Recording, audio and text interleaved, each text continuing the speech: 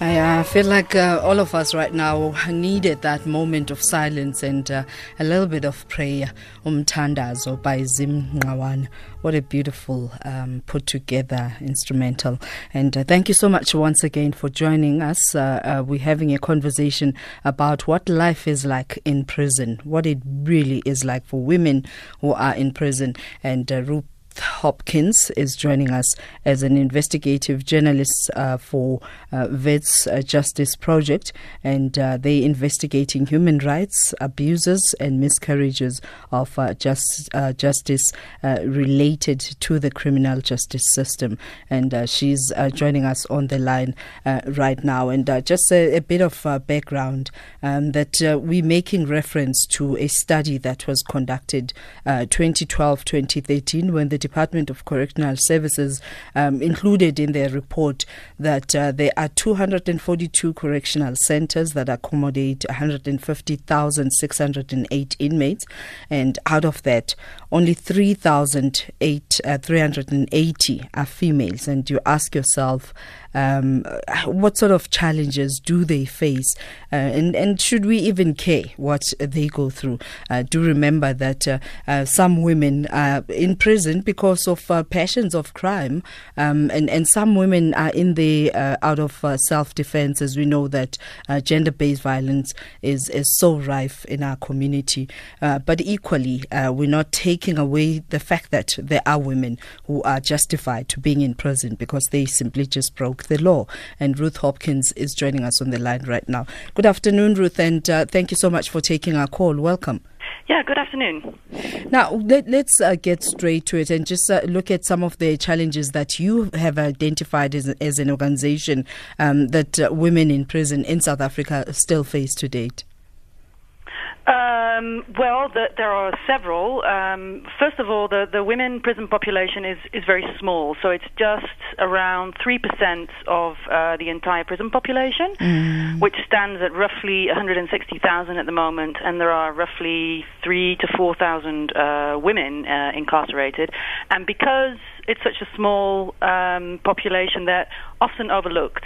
And also in terms of their specific kind of female needs. So, for example, the most obvious one is the availability of sanitary pads and tampons and so on. And one question that I've always asked myself is, does should we call it the uniform that prisoners wear, does it cater for women's needs? I'm not exactly sure what you mean by that. The uniform? As in the clothing that they wear, the prison clothing. Well, what I saw when I was in Johannesburg Correctional Center, the female section of it, is that the women are allowed to kind of adapt the prison uniforms to their taste. So it was actually quite interesting to see, because some of them made their prison uniforms into skirts, others sewed interesting looking shirts and so on. So but again, and that's not just in relation to women, but these uniforms are often not available or they're extremely worn down, etc. You mentioned that oftentimes certain healthcare related issues like sanitary wear they would not have exposure to. But what about some of the preventative measures such as screening for pap smears and breast cancer? Is there access to that? No, this is, again, it's based on on the interviews that I held with women prisoners in Pollsmoor and Johannesburg Correctional Center. And I think in total I probably interviewed between 8 and 10 women, and they did tell me that it was not available, these very specific kind of female needs. And also I spoke to another woman who, this was a while ago, the policy might have changed, but who I actually spoke to 2 women who gave birth while they were in prison, and both of them were brought to an external hospital where they were shackled to the bed. So their legs were attached with not handcuffs, but obviously leg cuffs, which I think is a very degrading practice, and which was also quite traumatizing to them, because they were on a regular maternity ward, and they were shackled to their beds, and also weren't allowed any visitors. And what are some of the stories that, as you were collating this data, you felt this is gross violation of human rights?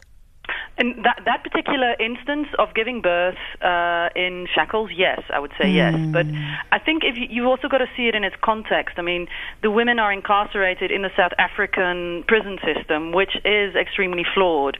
Prison units are very overcrowded. There's very scarce access to doctors. So women also complain about not getting their medication. There's not a lot of response to when they kind of try and indicate that they have a medical issue.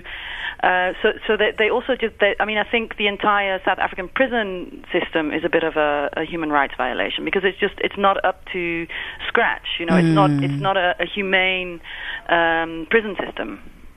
And I mean, from some of the research or information that has been shared, is that there's not even proper diagnosis to specific conditions and providing specific treatment. I mean, one of the women talks about a person that had chest pains and was just given a Panado. Yeah. Again, that's sadly germane to South African prison life. So access to doctors is often very, very hard to negotiate, and that also applies to female prisoners. One of the women that I interviewed had a mental health disorder. She was bipolar, and really struggled to get her medication on time and enough, and the right dosage, etc. And what are some of the perhaps challenges that have gotten them in prison? Because I need us to zoom into that, because some of them would be passions of crime, where one is acting on self-defense. Does that necessarily make you a hardcore criminal when you return? It's interesting that you let's park that. Let's park that, specific... Ruth. Let's talk about it straight after this break. Here, there, and everywhere. SAFM 104.9 FM in Port Shepstone. All right, let's take your calls right now, talking about what life is like for women in prison, and looking at what life is really like for women in prison in South Africa. And joining me is Ruth Hopkins, who works as an investigative journalist for the Wits Justice Project. Now, just before we took an ad break, you were about to respond, Ruth? Yes. I was about to respond to women who end up in prison for killing their abusive partners in self-defense.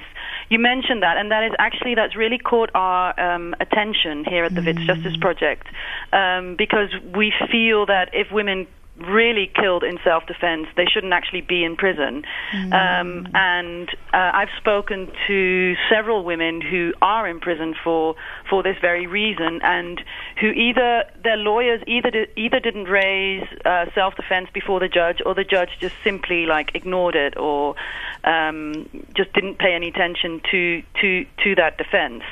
And it's a reflection. It's actually the flip side of femicide. A lot of, as your listeners probably know, a lot of women are killed by their abusive partners. I mean, it's 3 women a day.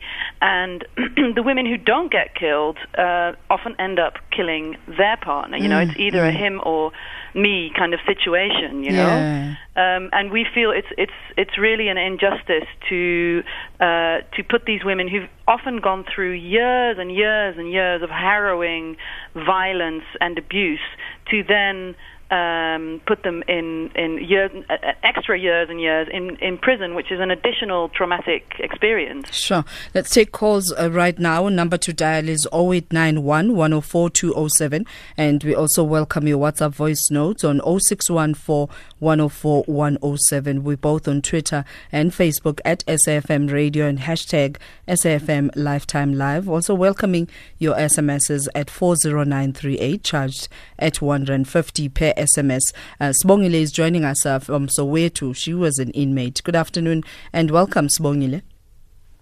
Hi, good afternoon. Good afternoon and welcome. Okay, thanks, ma'am. My name is Bongile from Soweto. Okay. My next call. Yes, I was serving 35 years. 35 years. For residential robbery. Housebreaking, understand firearm. Okay. And carpet. Yes. To be in prison as a woman is not easy. For us, it's not easy. It's difficult for us. Especially if you don't get visits, it's hard for you. Leave your children outside, there's stress, pressure, everything is there. There's gangsterism. Inside the prison. So this Yes, story inside on lockdown is not a myth. It's what happens inside. Lockdown is real. Sure. But some of them are 18, they don't know prison. At prison, it's hard, difficult for women. I was there. I know everything. When I got sentenced, I was 25 years. That was 1999. Then I came back 2012. Yeah, 2012. I was still young. I didn't know anything about prison. Sometimes our boyfriends, people that were dating, they give us stress, peer pressure outside. We want to fit in. So, and my boyfriend was abusive, very abusive. He was a gangster. So I ended up joining those things. Oh, so you joined gangsterism to join your boyfriend? Yes, to join my boyfriend. Are you? I mean, looking back, Sibongile, you're no longer an inmate now. But yes. Were you in any way? Do you feel like you were corrected? And I'm glad that you use language like sometimes you follow peer pressure. It's not things that you wanted to be. Any lessons that you have learned in hindsight? When outside? Yes, when you look back. Inside. Yeah. When I look back, I learned a lesson that I mustn't rush things. I must be the captain of my own ship. I mustn't join gangsterism, especially with friends. I must be on my own. Whatever I want to do, I must take time, believe in God, that God is there. And for me, I would say I thank God to be there. Because maybe by now, my business should need. Yeah. But a lifestyle I was living, for me, it was good. And now you're sounding so motivational. Maybe there's a career for Sibongile. After all, you can be a motivational speaker as well. Thank you for sharing. Thank you, Sibongile. Okay. Thank you very much. Yeah, we're reflecting about life in prison for women, what it's really like, and we continue that conversation straight after this news break. News headlines with Chantel Thompson. Call Griselda now 0891 104 207. We're having a conversation about challenges that women face in South African prison, though they make a small percentage of prisoners, and the system doesn't cater for their either its health needs, social needs, and the list goes on and on. And joining us on the line is Ruth Hopkins, who works as an investigative journalist for the Vesta Justice Project. Now, let's talk about what happens when a woman is arrested whilst pregnant. Well, that really depends on the prison. In Polesmore, for example, they have a mother and baby home. So women are allowed to give birth in prison, and they're allowed to keep their child with them for 2 years. So if they're incarcerated in Polesmore, there's a mother and baby home, and which is kind of like a house. Which is open and it's very child friendly, and the women actually reported quite positive experiences from there. However, in Johannesburg prison, the other prison that I've investigated in terms of female prisoners, there is no mother and baby home, and they're just kind of accommodated in a communal cell, which is just not as nice and not as child friendly really as the mother and baby home. Are there any opportunities for one to perhaps choose a field to study and maybe improve their skills, that upon release at least they can contribute positively to as a member of society? Well, that again is an issue that's important for the entire prison population, and I think that could also do with a bit more improvement. But in principle, inmates are allowed to study. And they often do this through UNISA, but we get reports a lot of the time that it's incredibly difficult for them to pursue their studies, either for financial reasons or because the prison won't allow them internet access, which you need to complete a degree. But you do see that a lot of incarcerated people will, do some form of education or training while they're in prison. All right, we're getting some very interesting questions that are asked on our SMS line, and one of the questions being, are we suggesting that women who kill should not go to jail and invoke self-defense as an excuse? How pathetic can we get? And that's from Sam in Boxbeck. Your response, Ruth? Well, what does Sam then suggest that women should do when a man comes at them with the intention to kill? Is he saying that these women should then be killed? I mean, self-defense is subjected to quite a stringent legal assessment. You can't just raise it, you know? And if I look at the women that I've interviewed who were in this situation, I mean, they literally had a knife at their throat, or they were literally being strangled, and then grabbed a knife and stabbed the man, and then often called the police. They were the people who then called the police, called the ambulance, you know, but they were in a situation of life and death. And so it's a bit of a simplistic response to say, oh, then all women who kill shouldn't go to prison. That's not at all what I'm saying. I'm saying that violence against women in this country is sky high, and if someone comes at you to kill you, you are legally allowed to defend yourself. And if you look at the case law in this field, you'll see that there's kind of a gendered interpretation of self-defense, because the standard is, what would a reasonable man do in a situation like that? And somehow that doesn't translate to women. It's so interesting that we've talked about various issues that women are subjected to, and one of them being shackled to a bed whilst giving birth. Yeah. And the only thing, every message, every SMS, and every tweet is only focusing on passion crimes and saying, are we saying that people shouldn't pay for the crimes that they committed? And I'm wondering that when did we communicate that? All right, let's take Caesar Mazibugo in Soweto, who is a medical doctor, and to shed some light. Good afternoon and welcome, Caesar.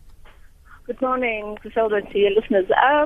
I'm driving, and it's been a very interesting conversation. I started work in 2000, and I worked in Sebokeng, and there was a big prisoner population that would come to the hospital, both prison in Sasolburg and Serenake. Some of the highlights that some of the stuff that Ruth is actually raising, I've got two things to contribute to. The issue of them not being sent through to the hospital, that's always a problem, but what you need to realize, it's not only the female prisoners or the male prisoners, it's actually a South African problem where we get hardened nurses. And, you know, the last hospital I worked at, you spent time writing to the nurses in the hospital sections to give medication or to send them on time or to put them on the correct side of the prison. But it's just a hardened system, and you get that even in the open population where you can write back to the nurses. So I think it's a countrywide problem. Okay. Where when they go back, people don't take patients seriously. Patients with really life-threatening conditions, you'll find that by the time they come to our tertiary centers, they've been going to clinics. Some of them have been to 6 clinics, and nurses just keep giving them paracetamol. And there's no recourse to actually disciplining those people. So if the current problems in the country is that you can spend your time reporting that individual and nothing happens. Sure, and I guess this is why we're having this conversation.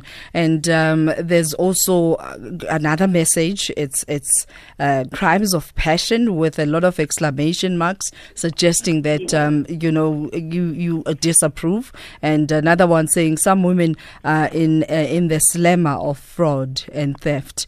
and jol jol each other when they are in prison.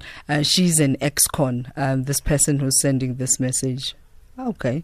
But I guess the conversation that we're focusing on is a gross violation of human rights within the prisons. Another SMS, I really think women in prison need special care, but we shouldn't single out crimes of passion and treat this matter with child slaps. And I guess that's kids slaps.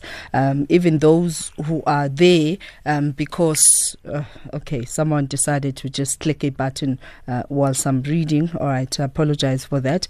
I'm not saying that it's okay for men to abuse women, but once a sentence is passed by the judge, one can either appeal or otherwise serve it. At the end of the day, we have our choices of walking out of abusive relationships, as if it's that easy.